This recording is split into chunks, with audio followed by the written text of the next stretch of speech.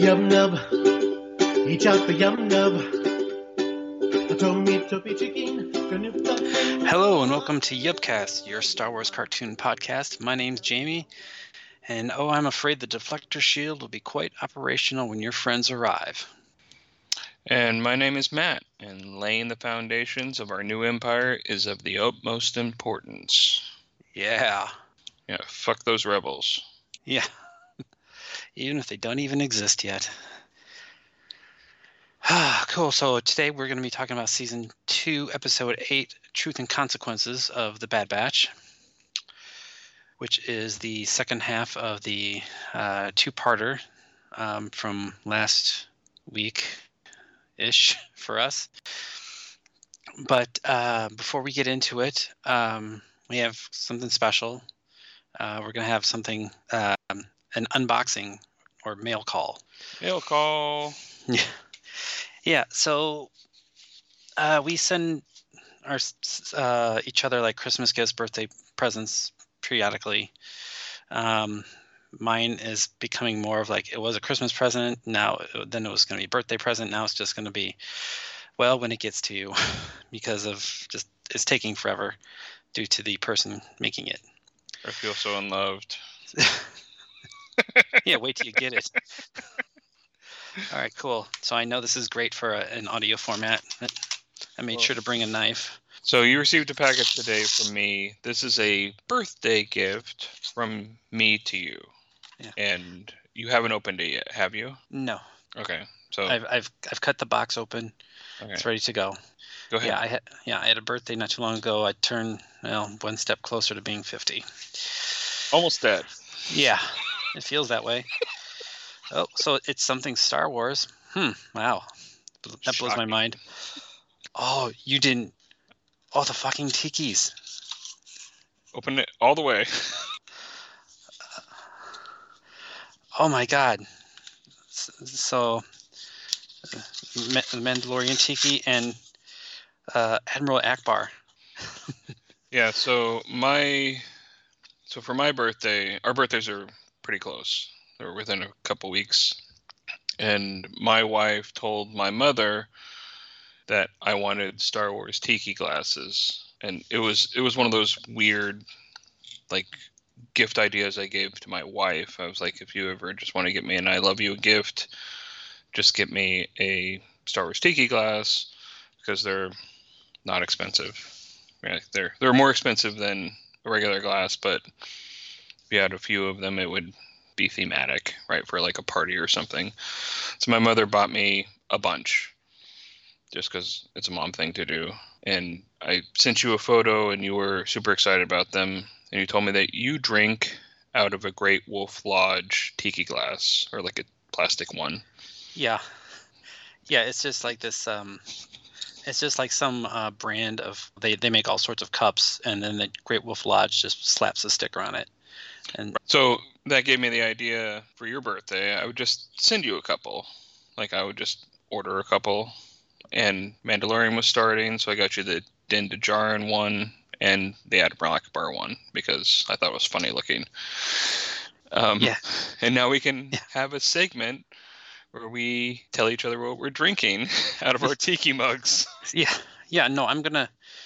Yeah, because I'm kind of hungover right now, so I'm I went out for the first time in a long time last night. But yeah, I'm gonna find some fruity umbrella drinks to put into these.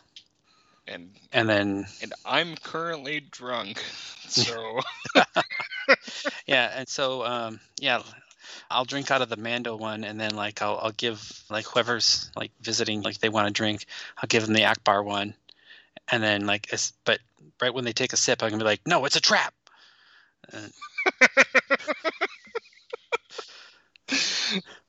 Oh, I didn't even think of that. Don't roofie your guests, please. I would never do that anymore. Anyway, I got these for you because I thought it'd be fun to I know you drink those like vodka and rum drinks sometimes. Mm-hmm. So now you've got a couple of glasses that you can sit on your shelf in your office. It won't bother her. It's just a drinking vessel. Yeah. I didn't tonight, but next week I will fill my Chewbacca tiki glass with something, and I'm texting you a photo of me holding it right now. Yeah. I'm gonna look up daiquiri. Oh yeah. Daiquiri recipes. All right. Text you a photo of me holding the Chewbacca one. I was Googling tiki drink recipes earlier, and we don't have the right ingredients to do one tonight. Plus, I went out with my wife to a bar that we love, and we stayed an hour later than we wanted to, and we had Ubered and blah, blah, blah. I was in downtown DC, and I'm a little buzzed and wasn't gonna make myself a liquor drink. Just gonna power through the notes and drink these 3 beers on my desk. Yeah, I tied one on pretty good last night, so I'm just like, even the thought of like alcohol right now is just kind of. I woke up at 3 a.m. It's like, why does my head hurt? And I'm all, right, you're drunk, and you didn't drink any water before you passed. You didn't drink any water before you passed out. So. Other than the package, which I'm super excited that you're happy. Yeah, no, like when you sent me those pictures, I was like, those are the coolest things I've ever seen in my life. You have 2 I don't have. I think we texted back and forth a little bit about this. I think there are about 30, and I think I have 10, and now you have 2 that I don't have. But I figured 2 was the right number to start, because then you would have one and a spare. Mm-hmm. So if you wanted to give her some drink too and make her drink out of Akbar. I'll put like one like Clamato or something in it because it's C related.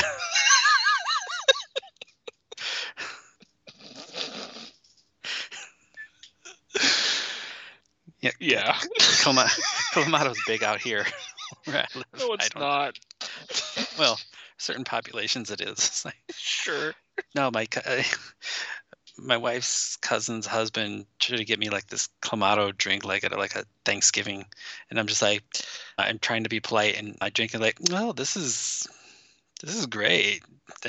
It just kind of like wandered off. I'm just like, I'm just gonna put this over here. Oops, I forgot it. The other reason why I sent you the mug is now that I've had a bunch of these, since I have 10 of them, 6 big ones and 4 small ones. I put a photo on our Twitter at Yubcast if anyone wants to see them. They're high quality, like they're super nice ceramic, and so they're worth the price. And so it was weird when I was just shopping for them as like a novelty. I didn't know if they were any good. They could have been shit. It's easy to get shitty tiki stuff, but these are really nice, and so I'm happy that you have a glass, have a couple mugs, and that we can every once in a while check in with each other and say like, what alcohol are you drinking, while we're trying to fool Audible into giving us a subscription. I'm just looking at their website. It's a lot. You could fucking go bananas. Like, there's a lot. There's a BB-8 with like a straw. There's not just Star Wars. A bantha punch bowl set. So it's like the Mando one can sit on top of it. It looks huge. And there's an AT-AT one. Stop. I'm trying to control the Ahsoka one. Insanity. I don't know if we've talked about our Star Wars Christmas gifts on the pod, but I sent you a photo of the wine glasses my wife got me, right?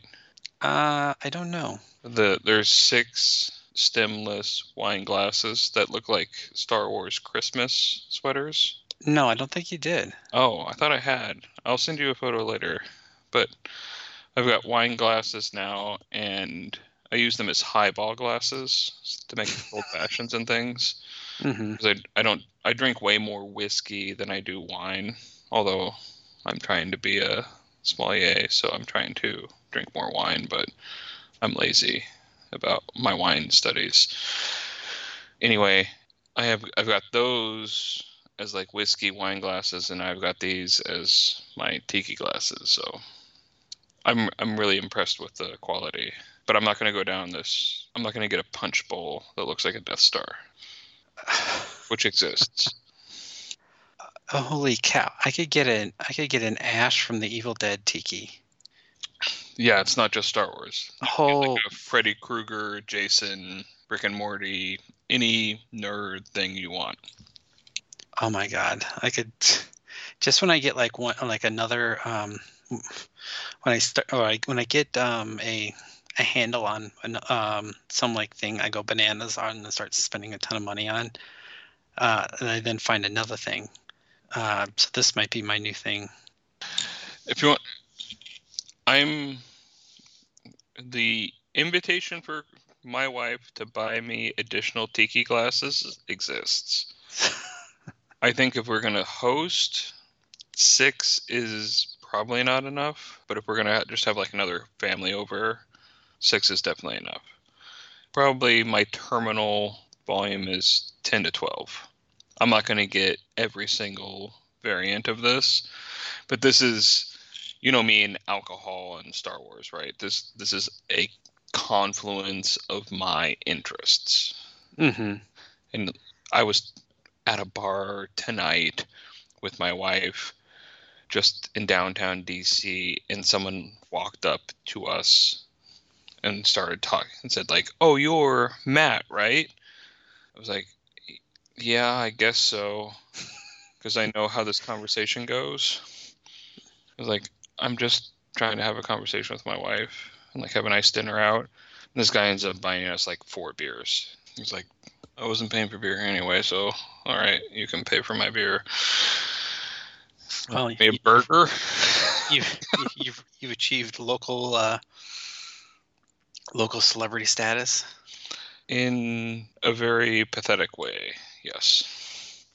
But anyway, other than the box that you just opened, did you do anything fun Star Wars this week? No, just other than trying to get your gift to you. Not much, and then just watching this random Star Wars because I love me some Star Wars. I watched 2 episodes of Kenobi last night, the second and third episode, and I already knew this, but I decided after that watching that I love that show. That show is super fucking rewatchable, and it's terrifying to watch Ewan face off with Darth Vader in a duel and get dragged through burning sand. Oh yeah, it's terrifying because because Vader goes on a rampage, just killing everybody. He kills a kid. Yeah. And then this is something like he's been waiting for, and he's this like I don't know how does he say it exactly, but it's like, oh, Obi-Wan, your suffering's only just begun, because he's gonna flay Obi-Wan alive probably if he got his chance. They have the Tomb of Jedis in the Citadel, and it's like the best outcome possible for Obi-Wan. Mm-hmm. It's like, I'm going to be frozen in some weird epoxy forever as a display toy for the Inquisitors to jerk off to. Right? Or whatever the fuck they do with those tombs, right? And that's the best case. Right? The worst case is like Vader's going to rip him apart atom by atom to practice on the Force. Mm-hmm.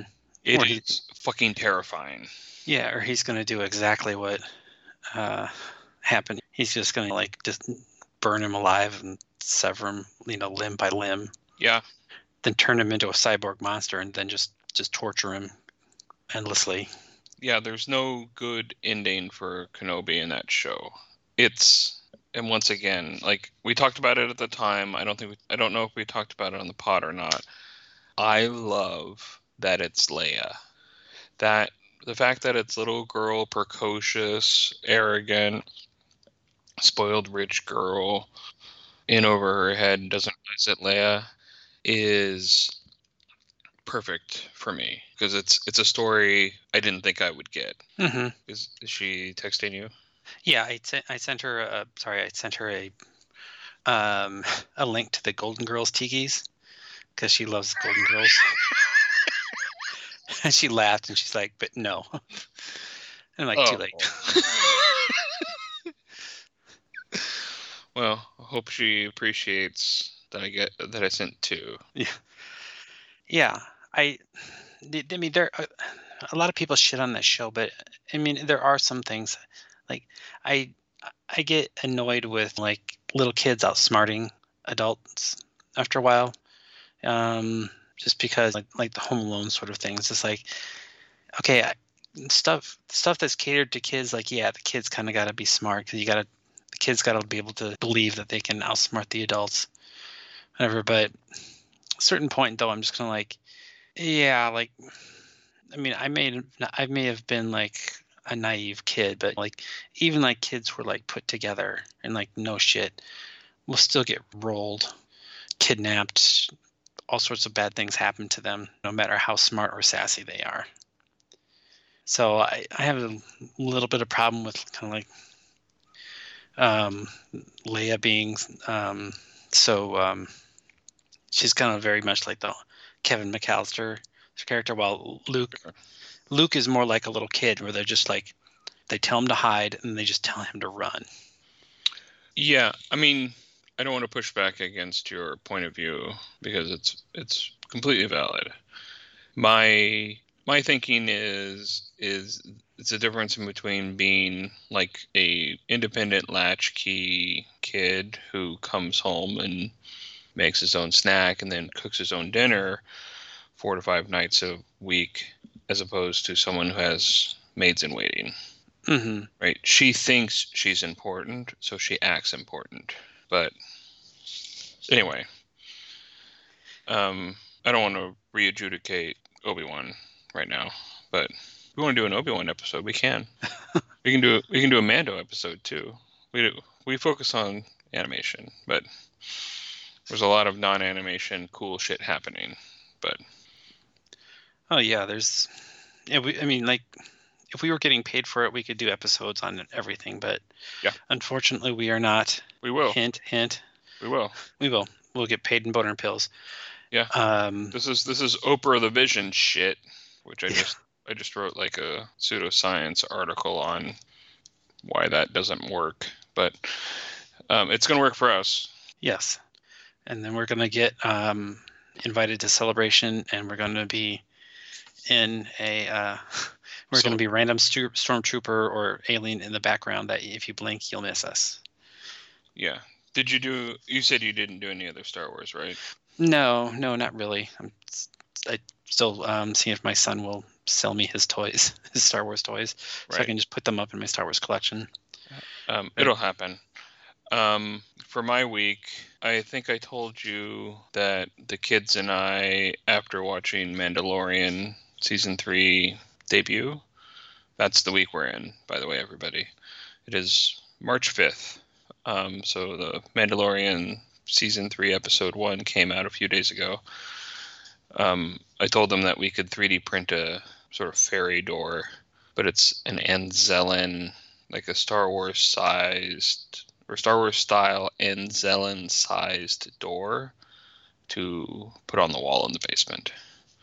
So it looks like the Anzellans live in the wall. Yeah, that's cool. I really like that. So we've picked out the style. I think it's going to take probably 4 or 5 days to print all the pieces, and then probably a week to paint and dry and then mount.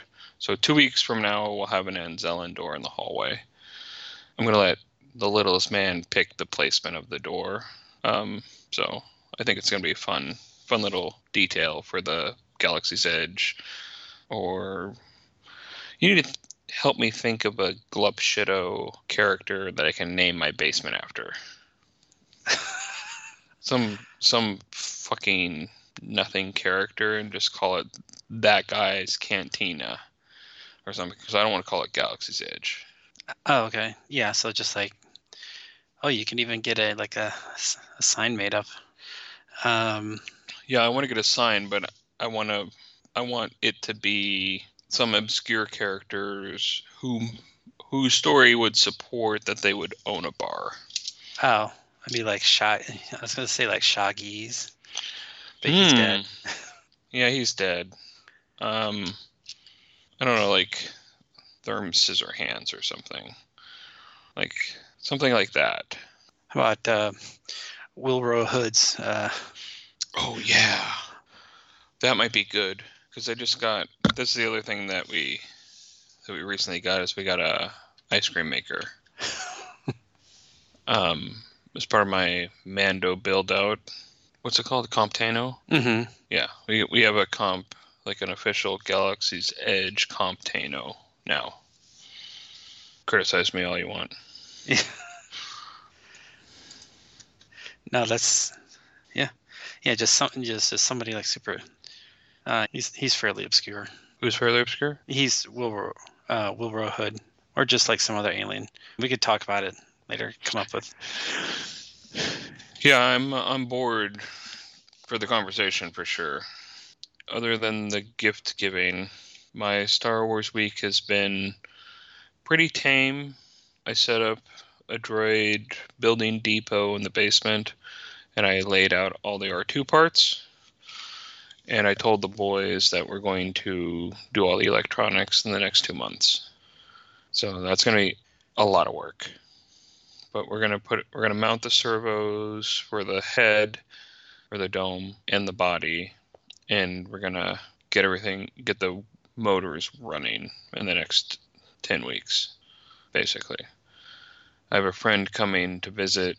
He's coming to DC with his family to do the tourist shit around July 4th, and I told him that R2 would be like scooting around if he came and visited. He's a huge Star Wars guy too. Yeah. So he wants to see R2. Your boys, like when they go off to school, if they go to if they go off to like a school where they like live in the dorms, or if they go into the military or wherever, and they're just talking with their colleagues there, and like your dad didn't build us an R2D2, and it wasn't just wandering around the house, and he didn't play pranks and shit, like. And everybody else is gonna be like, no, what kind of fucking life you live? I don't have a whole lot of else Star Wars stuff going on. Obviously this week was the debut of Mando, and we sort of like to sequester our feelings about other shows and bonus episodes. But how are you feeling about Mando? Just so far so good. It like they the second, like the season episode 1 season 2 just came out like a gunshot, and it was just wild. So this one is playing a little bit more cool, but I'm hoping that it will speed up, that it's just kind of like setting things up. But there's nothing other than like the kind of the big croc fight at the beginning, and then like the starfighter fight, which those were actually, to be honest, pretty sweet. I guess I was just expecting more of like the A plot with like Mando, Bo-Katan, the cult, Darksaber sort of stuff, but it still had great stuff in it, like that. I mean, the huge croc monster, the fact that it did like a death roll, like a croc would do, I thought was great. The baptism scene I thought was great. Actually, I think of the kind of the zombie IG-11, that was great. big T2 moment. Yeah. I think I'm actually really happy with it now that more I think about it. Yeah. Yeah, your rundown is a highlights reel. Like it really shows what was good about it, right?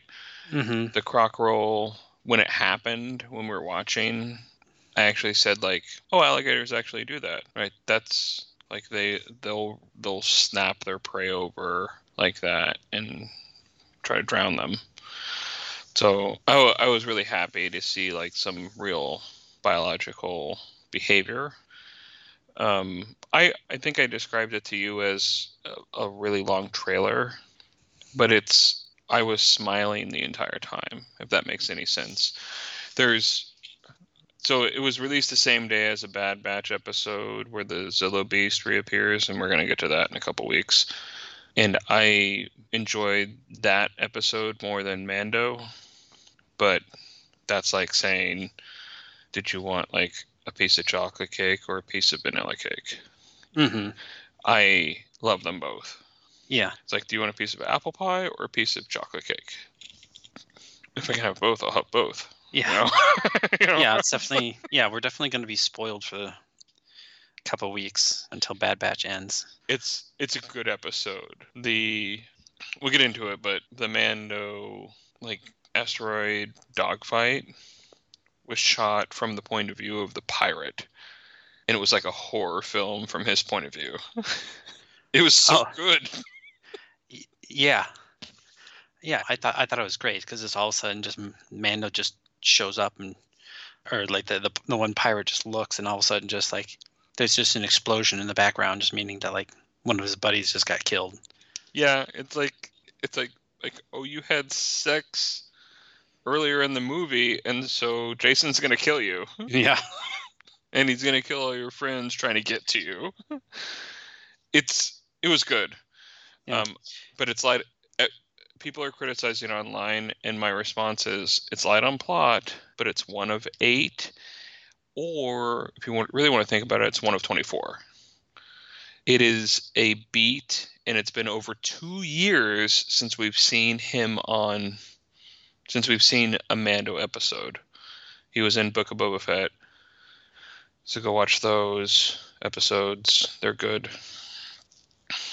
We'll talk about the timeline issues on some other episode. Let's just do a Mando episode at some point. Yeah, but one thing, like this is the last thing I will say. A lot of people are like shitting on it because of the pirate captain. He kind of had like a Swamp Thing going on. It's like Swamp Thing, Pizza the Hut. Yeah, sort of. You know what? I personally don't care. There was an actual pirate, or no, it was like a general in like the Thrawn books who had like some sort of like something similar, like where he had like some sort of he had like it was like some sort of like parasite or some sort of fungus or something growing on him, some sort of symbiote. Yeah. I hadn't drawn that connection, but now that you're saying it, yes, absolutely. This is established Star Wars.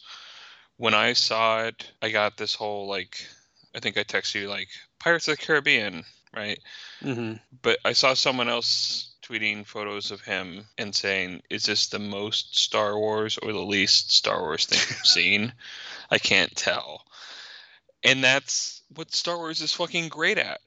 I've always given Star Wars credit for biodiversity. Of course, there's a pile of lettuce who's a fucking pirate captain. Why wouldn't there? Like, what does it fucking matter? Like, and then I got in a Twitter argument because some film critic said like, we don't know anything about this pirate captain, and I said like, like in my version, you see him as a teenager not getting enough attention from his stepfather, and then him falling into a bad group and getting his girlfriend pregnant and losing the baby, and like, you didn't see that version?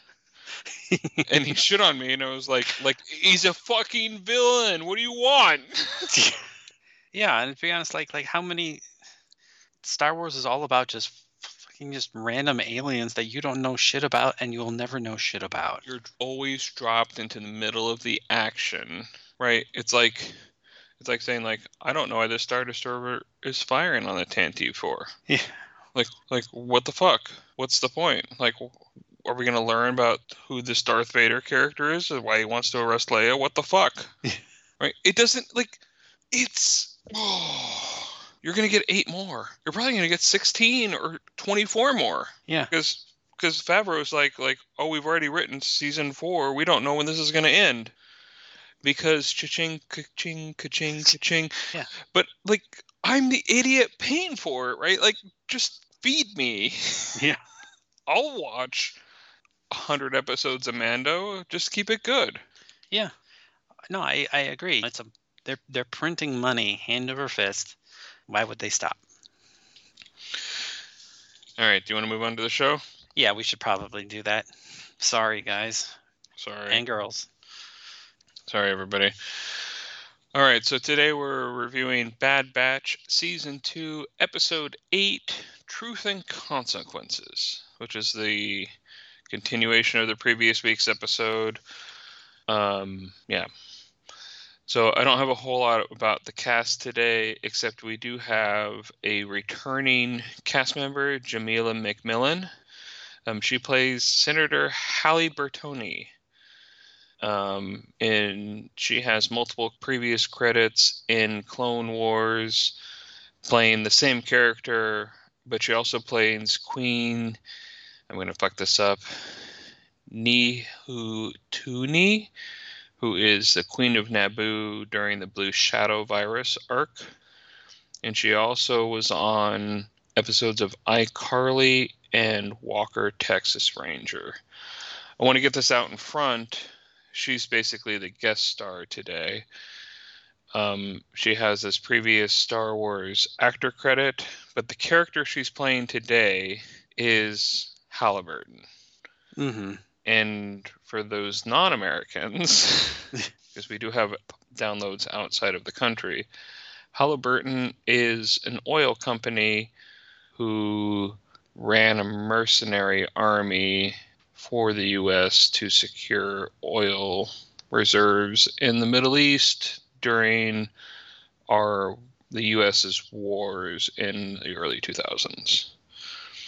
And she was named back then, not now, but Halle Bertoni is an obvious reference to Halliburton, because Halle Bertoni represents a race that makes a mercenary army for the Republic. Any commentary before we get into the review of the episode about Halle Bertoni? I think that's brilliant. It's because perfect fucking Lucas. Yeah, because everybody shit on that company, and then like as soon as like maybe a few years into Barack Obama's presidency, everybody just forgot about them and all the shit. Let's bring it back up. Yeah. Halliburton convinced the United States to go to war to secure resources for their bottom line. I'm not going to go any deeper than that. If you have a problem with that, engage with us on Twitter. Yeah, it's not the first time that U.S. foreign policy has been molded by a company. Look into the National Fruit Company. Yeah. Well, why bananas are so fucking cheap in the U.S. Yeah, you can thank the Marines. Fucking A. I listened to a recent history of that, and I got so fucking sick. Also, Cavendish bananas are not the best bananas. So, there, I said it. Okay. All right. I'm doing the plot summary this week. The show opens up with the Marauder approaching a planet. Inside the Marauder, Omega is practicing meditation. Gonki is rambling around. Echo asks Omega what she's doing. She describes her meditation technique.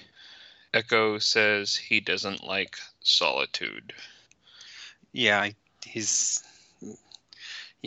references him being a prisoner on Skekkel Minor. So I can imagine that somebody who's gone through what he has gone through, last thing he wants to do is be alone with his thoughts. Right.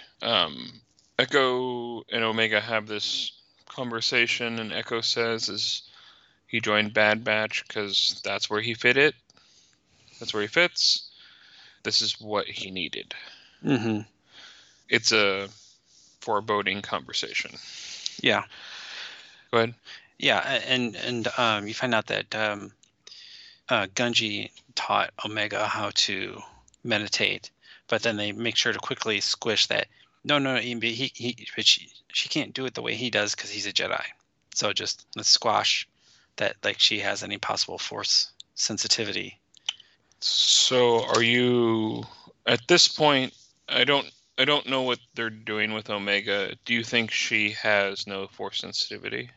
I'm guessing no, or she probably has the same amount that just like the random individual Sure.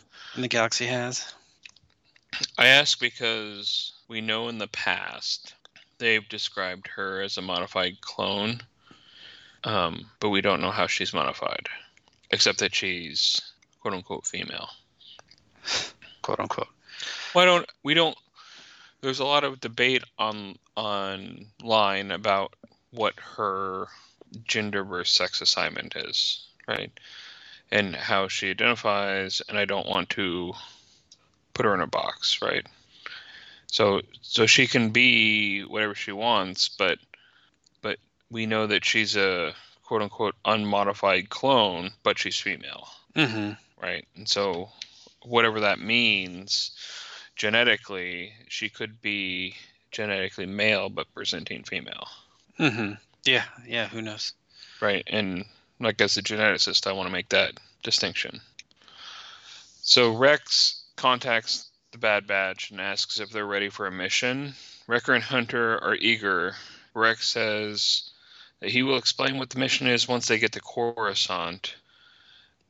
Just about everybody in Bad Batch are unhappy with this request. Omega asks what's wrong with Coruscant. Tech explains that Coruscant is the capital of the Empire and therefore the center. Echo says the Empire thinks they are dead, so going this mission is very little risk to them. Rex says it's an extraction only. They won't be identified. Echo confirms that the team is on the way. This is an interesting choice for the team. It really showcases how much they respect Rex. So they go to Coruscant. They use sort of the entrance codes provided by Rex to get it into the planet. They slip through undetected. The Marauder descends and goes into the Martez sisters' repair garage. And the Bad Batch disembark. Rex and Chuchi meet them. This is Senator Chuchi from the previous episode. She's the Pantoran, blue-skinned senator. Chuchi thanks them for coming. Rex gives them the plot summary from the previous episode. Echo and Tech ask questions about why the senator is targeted. Echo and Hunter say they were at Camino as well, and Echo wants to be a witness. This isn't going to be enough, and then Rex tells them about the backup data on Rampart's Venator, implicating him in the destruction of Camino. A plan is hatched to steal the data and inform the Senate at the same time. Chuchi wants to give a speech. While the data is found, Omega volunteers to go with Chuchi to help. The rest go to get the data. So we're splitting up the team again. Yeah. Now, before we go any further, I just want to talk about Coruscant. I just find the idea of Coruscant just amazing.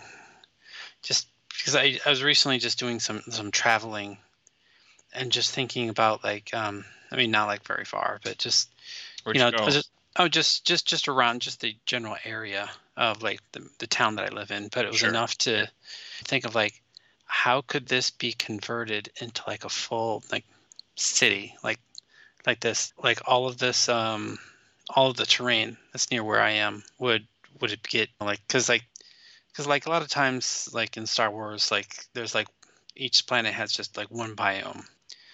But even if that's the case, there would still be mountains. It's not just going to be just flat. So how do you build just a huge city world on top of it, and then just keep on building on top of that, on top of that? It's sort of the gray matter problem, Right. Like, what if nanites took over everywhere and made everything uninteresting? Or, like, coated the world in paper clips or whatever. Your geography presents challenges to that. Mm-hmm. Right. It's weird. Like, the topology of your area makes it harder to get away with that. My area, I can see it happening. Right. Just Mm-hmm. make a layer above me. Nothing around me is more than like 30 or 40 feet high. So just make a platform that's 100 feet high and start over. You can do that Yeah. a dozen times or 2 dozen times or 10 dozen times and you end up with Coruscant. Mm-hmm. Yeah. It was like just thinking about like the mountains, oceans, like so it gets me thinking like what's at the bottom of Coruscant that's barely talked about. There's some stuff in books about conservation areas in Coruscant where there's actually native peoples.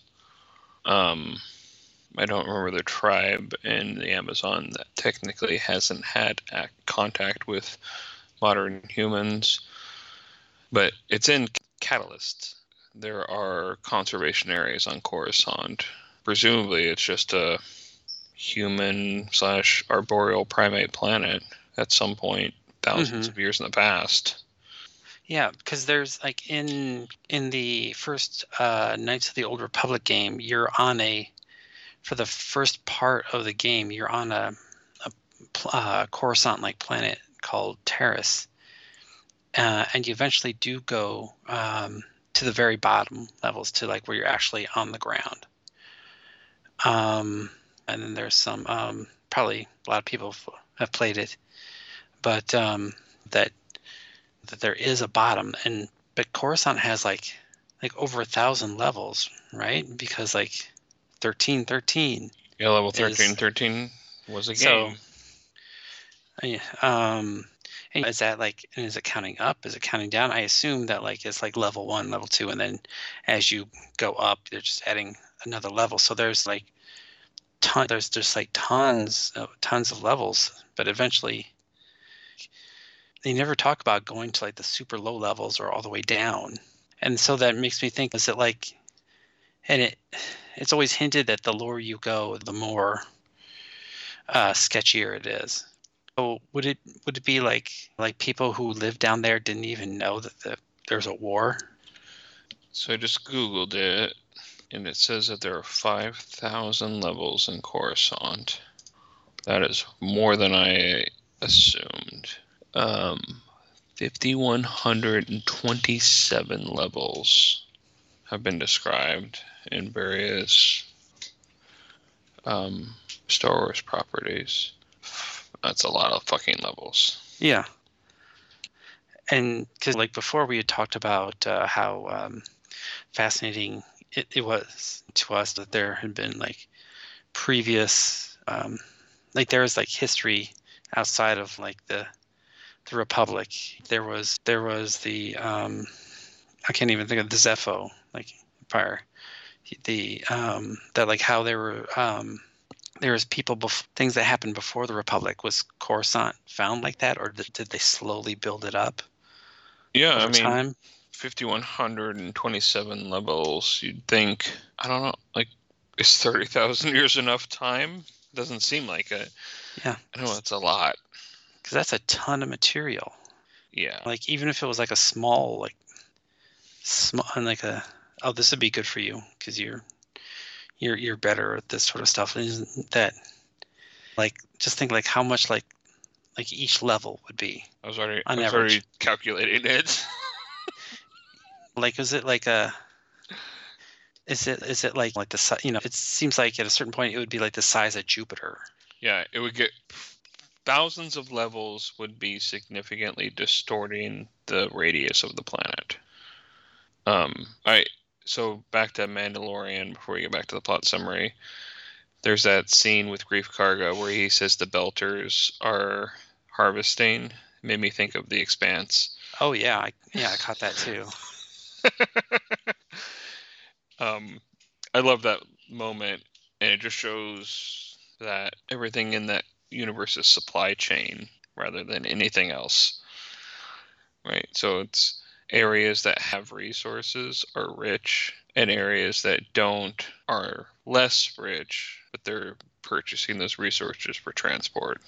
And I heard that Belter's reference, and I was like, oh, the fucking Expanse. And I was like, Yeah. oh, I gotta text Jamie, and I forgot, but I know we get on the phone frequently, so anyway, we'll move on.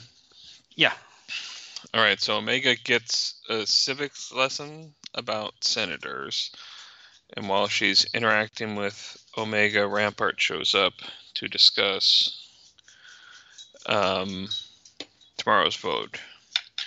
And Chuchi probes Rampart, saying she seems surprised to see her. He says nothing and then tells later Masamita that he's taking care of her, and then Masamita threatens Rampart. This is paid off in a big way. Chuchi takes Omega to the Senate chamber to show off. Omega asks about the clones, whether the clones have representation in the Senate, and Chuchi says the clones don't, but she's working to make sure that they're taken care of. An astromech shows up, beeps at Chuchi, telling her something, and she asks Omega if she can keep a secret. This is some good Star Wars political intrigue. It's very much West Wingy. Yeah, I agree. I enjoy this a lot. Except when an adult asks a child if they can keep a secret, that's usually not a good thing. This is an issue for me as well. You never tell a child to keep a secret. It's almost, what's the opposite of a self-fulfilling prophecy? It is setting yourself up for failure.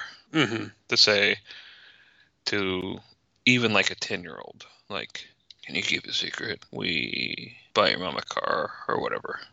Yeah. And then the second they get home, they're like, do you like your car? Yeah. What if you got a new one? Yeah. Every time that I take the kids out, we do like shopping or whatever, like I'll get them like a candy bar or something like that, just because like that's what like my mom did with me. And then they come home and they're like we got candy. I'm just like, it's like I was I was the shut up. I was the school mascot this last week for a school fundraiser. Go Lions. My daughter found out. Then she told all her friends because they really wanted to know, but she was specifically told not to tell anybody. It's just, that's so cute. Thanks. They really wanted to know, or you just really wanted to tell? The astromech is Bale's, and so now they're all with Bale. And Chuchi describes the assassination attempt. Chuchi wants to describe her plan to Bale and everyone else. Bale says there's someone they should talk to. Bertoni. This is Halliburton. Hallie is the former senator from Camino. Bale says to follow the money. Money leaves a trail. Chuchi meets with Bertoni in her quarters, I guess. Bertoni protests that there are armed guards present. Chuchi says she needs to talk to her. Bertoni and Chuchi talk about the missing appropriations funds for cloning. Not all the money went to clone troopers. Bertoni says she knew about the money being funneled away, and Chuchi asks where the money went. Who diverted the funds? Bertoni accuses Chuchi of being a fool. Bertoni says her race is gone, and the remaining members are not her concern. This is a very fatalistic attitude. Yeah. Omega confronts her. They argue briefly. Omega says the Empire destroyed her home. Bertoni says Lama Su was arrogant, and she suspected the Empire would attack Camino. Chuchi says, did Rampart divert the funds? Bertoni says she already knows the answer, but also, yes, he did. It's tortured dialogue, but it serves the purpose. Mm-hmm. Any thought about this conversation? Yeah, like her kind of nonchalantness about what happened to her people. Her genocide? Yeah, it kind of like for what we see with Kaminoans and their attitude, it's not that surprising. They're just kind of like, yeah, whatever. There's a line, I want to say, in a Star Trek episode that describes humans as being irrationally attached to their young. And we're humans, and so it's hard for us to understand the ethics of a species that isn't attached to their young, even though we're exposed to it constantly. We have just about everyone's interacted with a frog, for example. And a frog's reproductive strategy is to create tens of thousands of offspring in the hope that one or two of them would survive. Mm-hmm.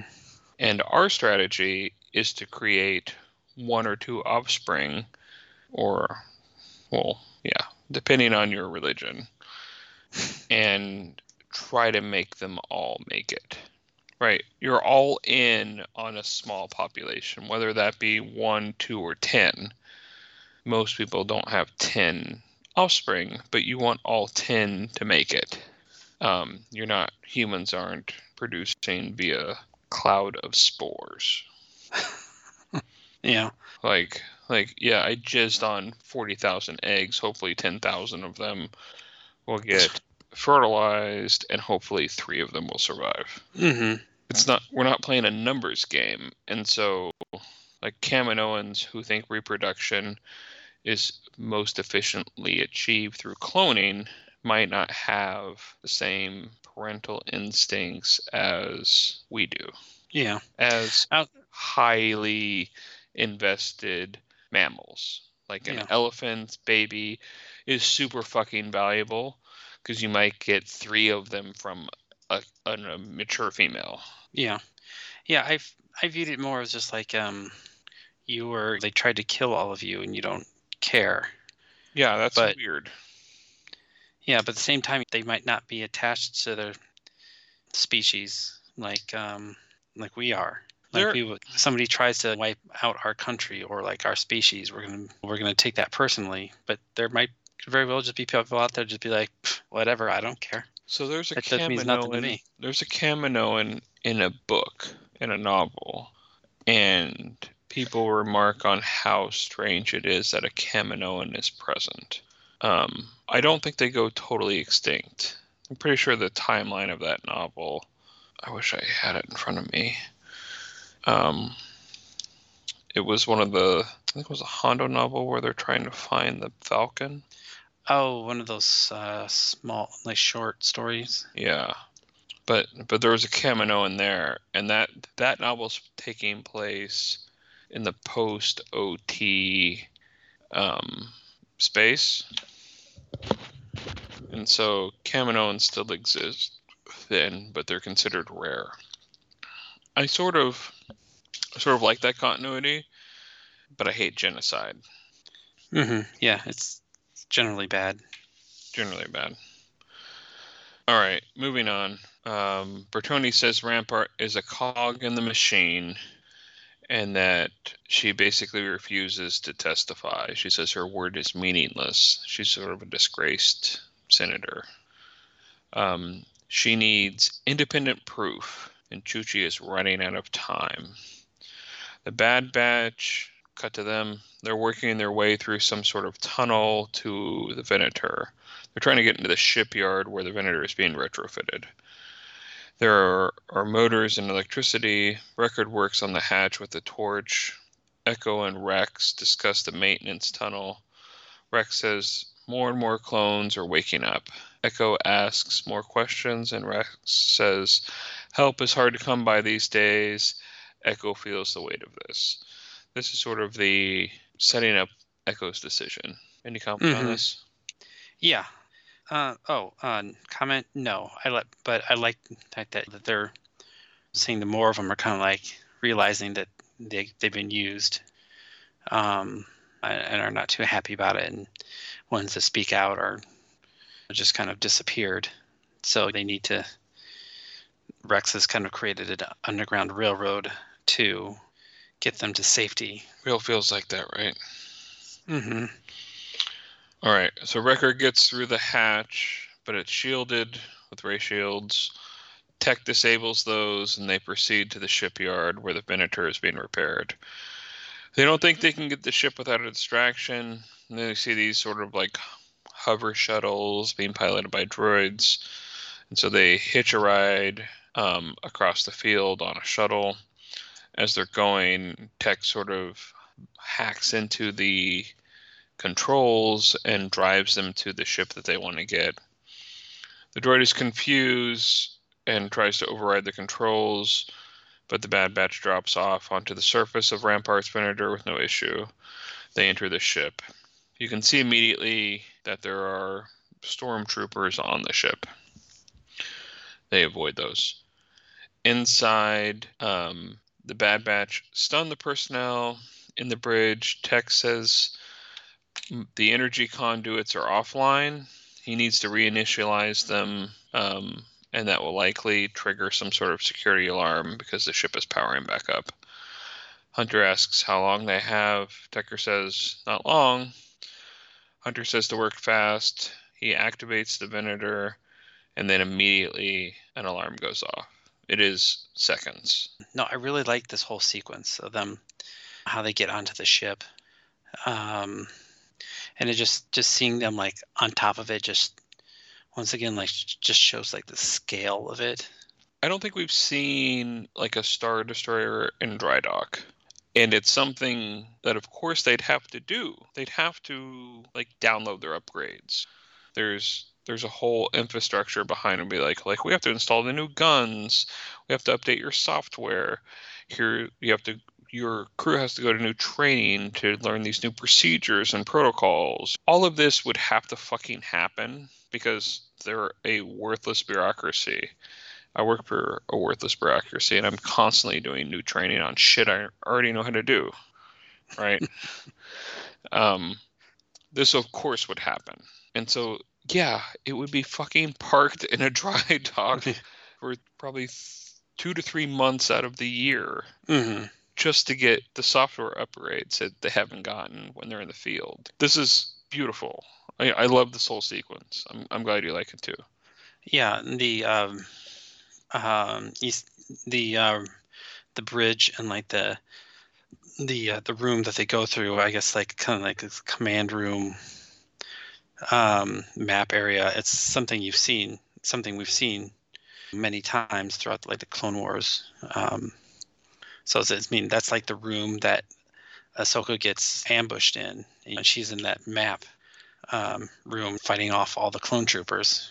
Yeah, we've seen it dozens of times, like Yularen and Anakin and Obi-Wan and Yoda standing around the holo table, getting orders or giving orders. It's really good continuity. But yeah, that's all I got to say about at least that part. And I do like the fact that maybe it was just a trick of the eye, but like when the clones find out that something's happening, like the power's been spooled up in the ship, it looks like there's a light on in one of the Venators, because the Venators have like the dual. It's like they have got like 2 bridges. You got the 2 command centers. Yeah, and it looks like one of them is the lights are on in one of them. But it might have just been a trick of like how they were doing things to make it look like it did, or it was something else that just happened to a light section that just happened to be right near where the bridge was.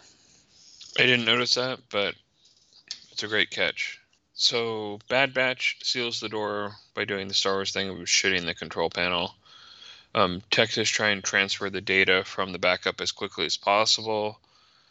A general alarm is surrounded in the shipyard, so outside of the ship. Reinforcements are on the way. Hunter yells out codes. He's saying, like, plan 36, 5, and 97. Everyone is confused because they don't know if they should do all of them. Tech eventually says the data transfer is complete. Plan 5 is implemented, and the engines of the Venator are activated.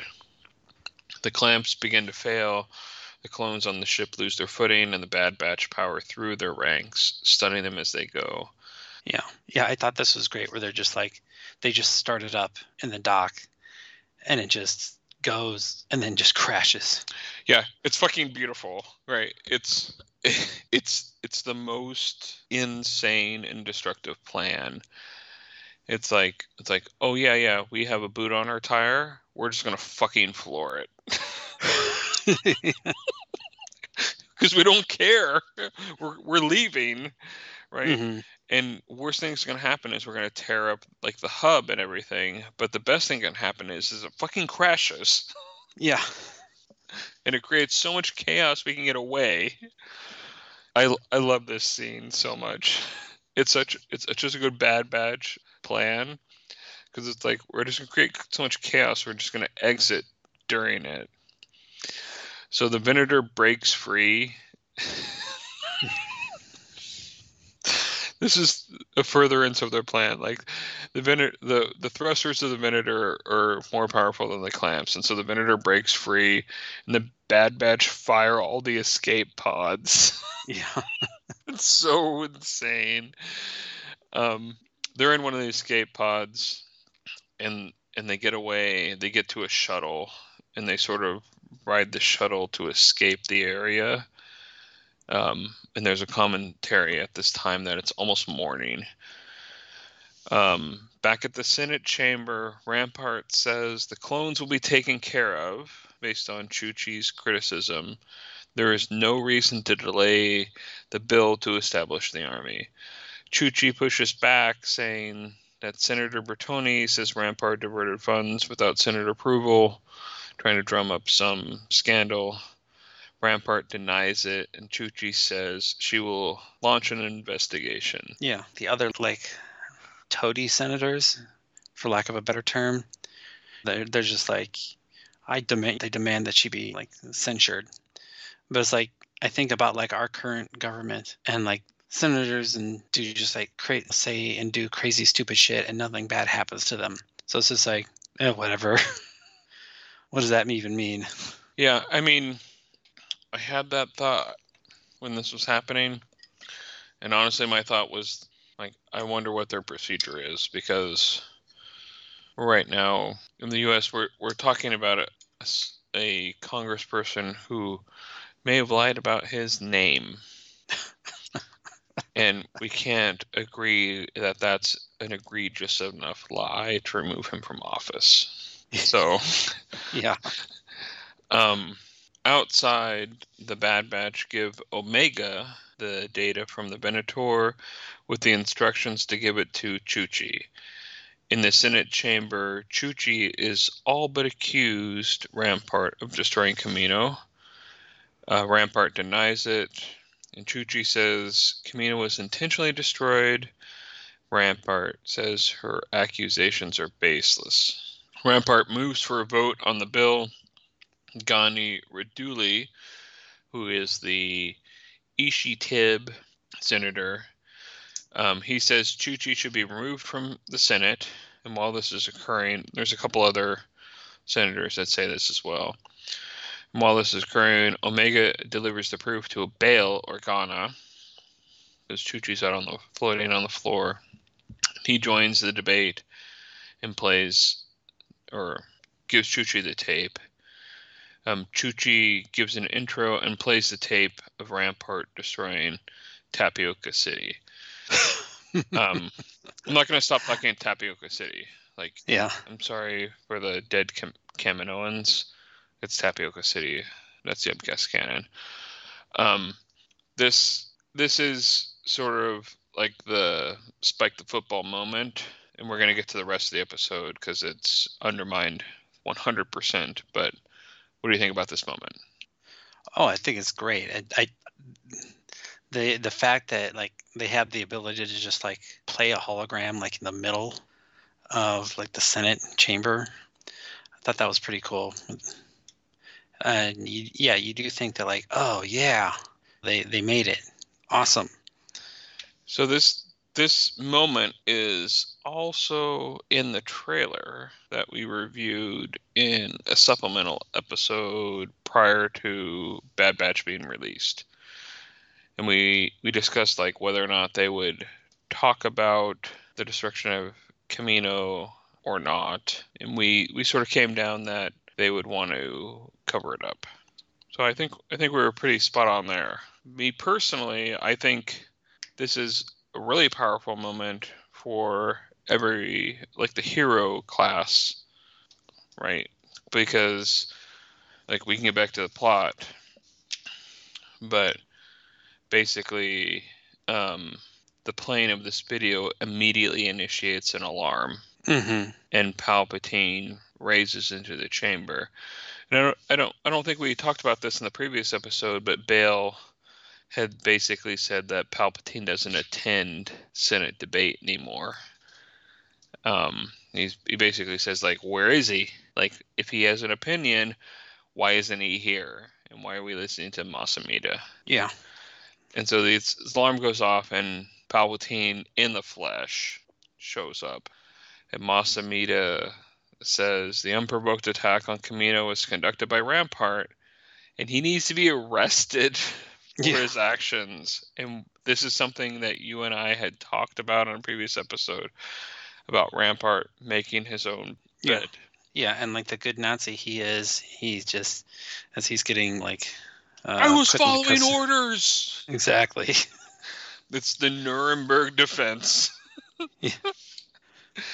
Fuck off. There's greater morality than what you've been told. Get the point of this episode. Rampart is not sympathetic in this moment. Yeah. No, not at all. Not at all.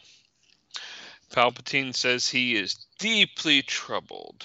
He praises Chuchi for exposing this corruption. Palpatine says Rampart will face the consequences of his actions.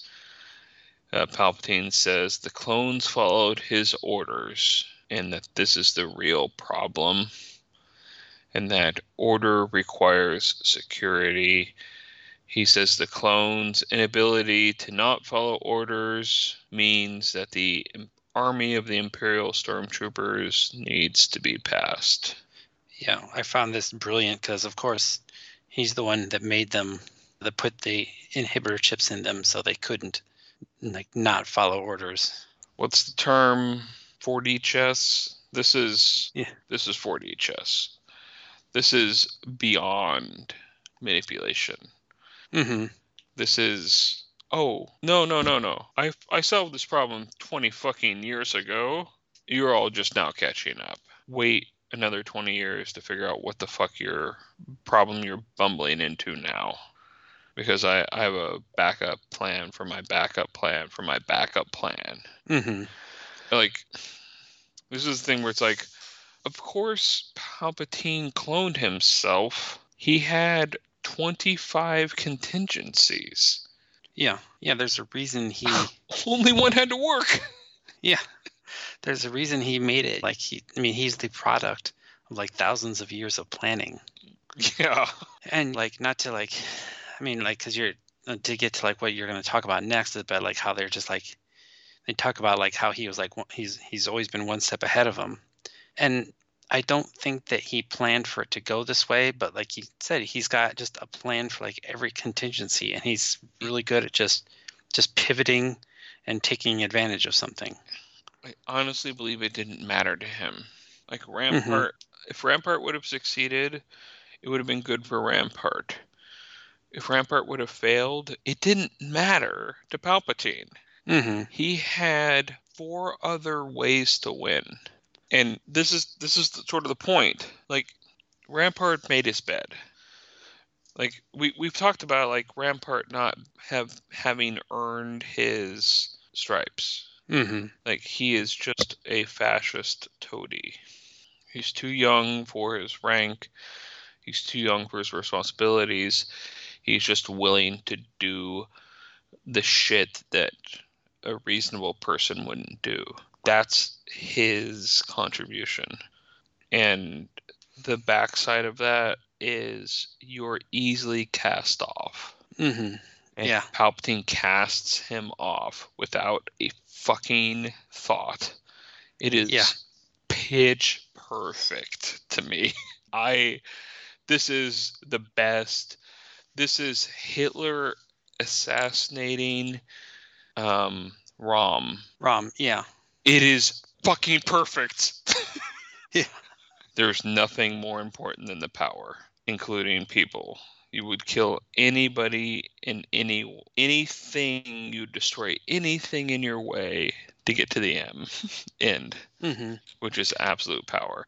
And Palpatine has it, and he just has these pawns, and every piece is a pawn to him. He just sacks all the time. Yeah. Anything I like else? that. Yeah, even like he doesn't even care about the Senate anymore. He'll Because he disband doesn't. the Senate in a couple of years. Yeah, like he just keeps it because he doesn't have complete control yet. Once he has got complete control and like the Death Star is operational, then it's like, okay, we can dispense all making it look like we're a regular government. We're not. Like, there's no opportunity for dissent if you don't allow discussion. And so how will you keep the sectors in check? The regional governors will.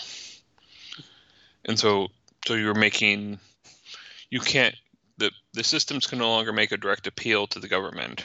They have to go through their governors, and the governors are appointed by the Empire. Mm-hmm. It's Mm-hmm. that bullshit in Andor where they're about to do the raid and they say, like, there's a monthly meeting where they can express their grievances on their fucking shuttle ride down to Rest Andor. Fucking good show. What a fucking good show. Mm-hmm. All right. Back at the Martez sisters' place, the Bad Batch say that Palpatine wins no matter what, and that the Bad Batch were pawns. The fate of the clones were sealed because of the Bad Batch. Not true. Chuchi says she won't give up. Hunter says to Rex, whatever he needs, let them know. Hunter and the Bad Batch start to say goodbye to Echo. Omega is confused. Echo says he's joining Rex to help the clones. Omega complains that he can't leave. He's in a squad. He made a commitment. Echo says he will be back. Omega's upset. She hugs Echo. She says she understands. They part ways. Bad Batch is now down to 4 members: Hunter, Tech, Wrecker, and Omega. Omega sits in her area in the back of the ship and plays with her doll. The end. Yeah, it's a great episode. Great Super episode. heavy ending. Yeah, very, very heavy for a cartoon, which is like for children. So, you just told me, but what did you think of this episode? Yeah, no, it's great. That it just goes to, I like to see the inner workings, and it just goes to show Palpatine is just, he is outside of the fact that he is like a Sith Lord, that he, like, even if he wasn't, that's just like a master class and just like flipping the script and like getting what you want anyways. Yeah, it was a catch-22. Like, no matter what they did, they're going to lose one way or another. Yeah, it's a catch-22 is a good cultural reference, I think. They were damned if they do, damned if they don't. If they would have succeeded, they succeeded, and the outcome was the clones were replaced by the stormtroopers. If they would have failed, Rampart would would have succeeded, and stormtroopers would have been replacing the clones. It's wild that those were the options. Mm-hmm. The only difference is that our protagonists were put in harm's way. Yeah. I love the futility of it. Yeah. The fact that like Palpatine can't be bothered by such things anymore because he's just doing whatever it is that he's doing, thinking of planning shit or dark side crap. It's only when he has to, he'll like make an appearance because he's still, maybe this is me just reading into it, he still wants to be considered like a benevolent leader because he doesn't have the stranglehold yet. He presents himself to Ezra in a hologram as a normal human. I'm curious how carefully he curates his image in the galaxy. Oh, the Battlefront 2, the campaign for it. You see posters of him as a young man, not younger than we see him in the than in like episode 1, but he's young. He's not. He's just wearing nice clothes, and there's just all these like posters of him that he just looks like a normal. He just looks like a normal guy. Right. And so when I hear something in a movie or like in a show, it says like oh, he doesn't show himself. It's like, is that because he's controlling his image?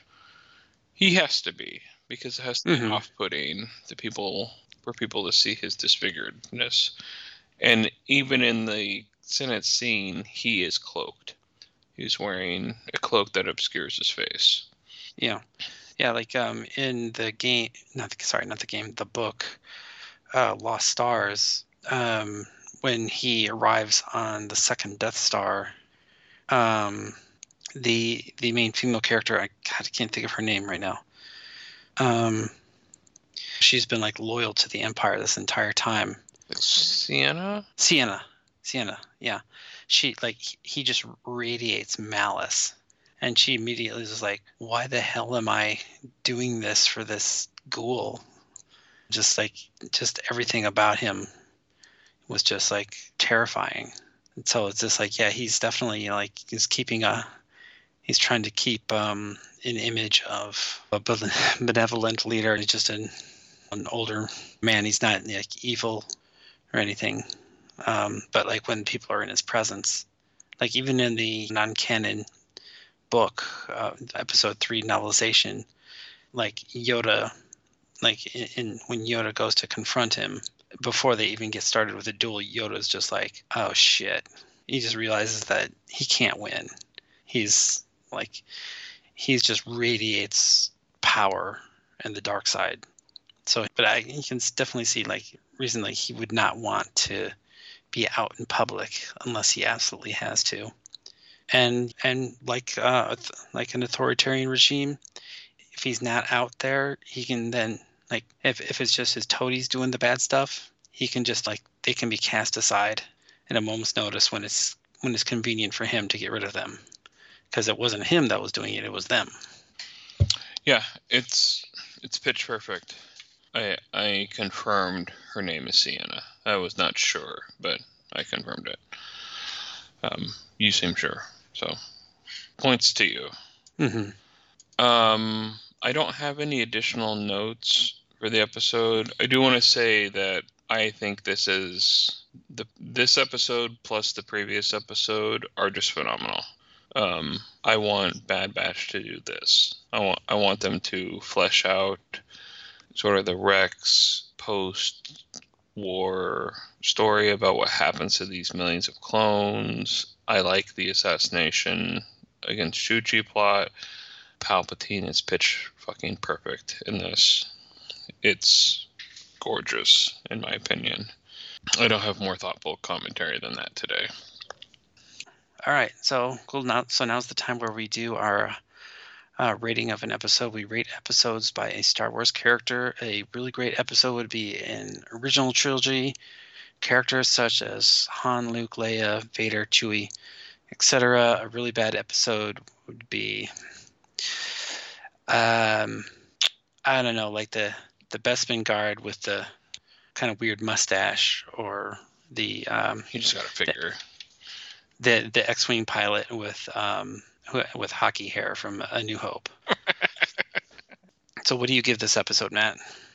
I'm giving this episode a Dogma, because Dogma was a clone who put a gun in the face of a fascist and pulled the trigger.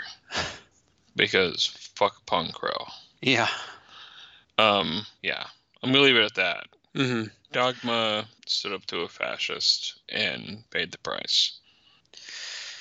That's actually, that's a good episode. That's a good call. I'm gonna change mine. I'm gonna change mine to Pong Krell. Because Nice. because that in that arc, it's so like there's such betrayal, and they're just treated like tools, and he treats them like shit, where Anakin treats them like real people. And so this episode was just like it was a bit of a gut punch at the end. It's like, oh no, you succeeded, but you still failed. Like I agree with you all the way about your rating. I chose Dogma because I want the clones to ultimately succeed in their struggle. All right, but anyways, all right. So that's the show. Thanks for listening. We know we're glad people are listening. Be sure to give us a high rank on whatever your podcast aggregator is. 5 stars, 2 thumbs up, whatever. And go ahead, if you could, tell a friend who likes Star Wars about us. And if you think we suck, tell somebody you don't like about us, just to waste their time. So we'll be back with the episode 9 of The Bad Batch. Thank you for downloading and listening to this episode. We would also like to thank Jordan White for the use of his cover of Yub Nub as our intro and outro music. Please refer to the show notes for photos, clips, and links from this episode. Side effects from listening to Yubcast may include dizziness, dry mouth, a sense of confusion, and decreased sex drive. Serious side effects may include speaking in Ewok, speculating the origins of prequel characters, and wondering why 2 grown men discuss children's cartoons on the internet. For a complete list of side effects or to complain about the show, please visit us on Twitter at Yubcast or drop us an email at noochvaderproductions@gmail.com. Thanks again. We will see you again next week with a new episode. Yubcast is not affiliated with Lucasfilm or the Walt Disney Company. Star Wars, its characters, and creations are the property of Lucasfilm and its parent company, the Walt Disney Company. Yubcast is intended for entertainment and informational purposes only.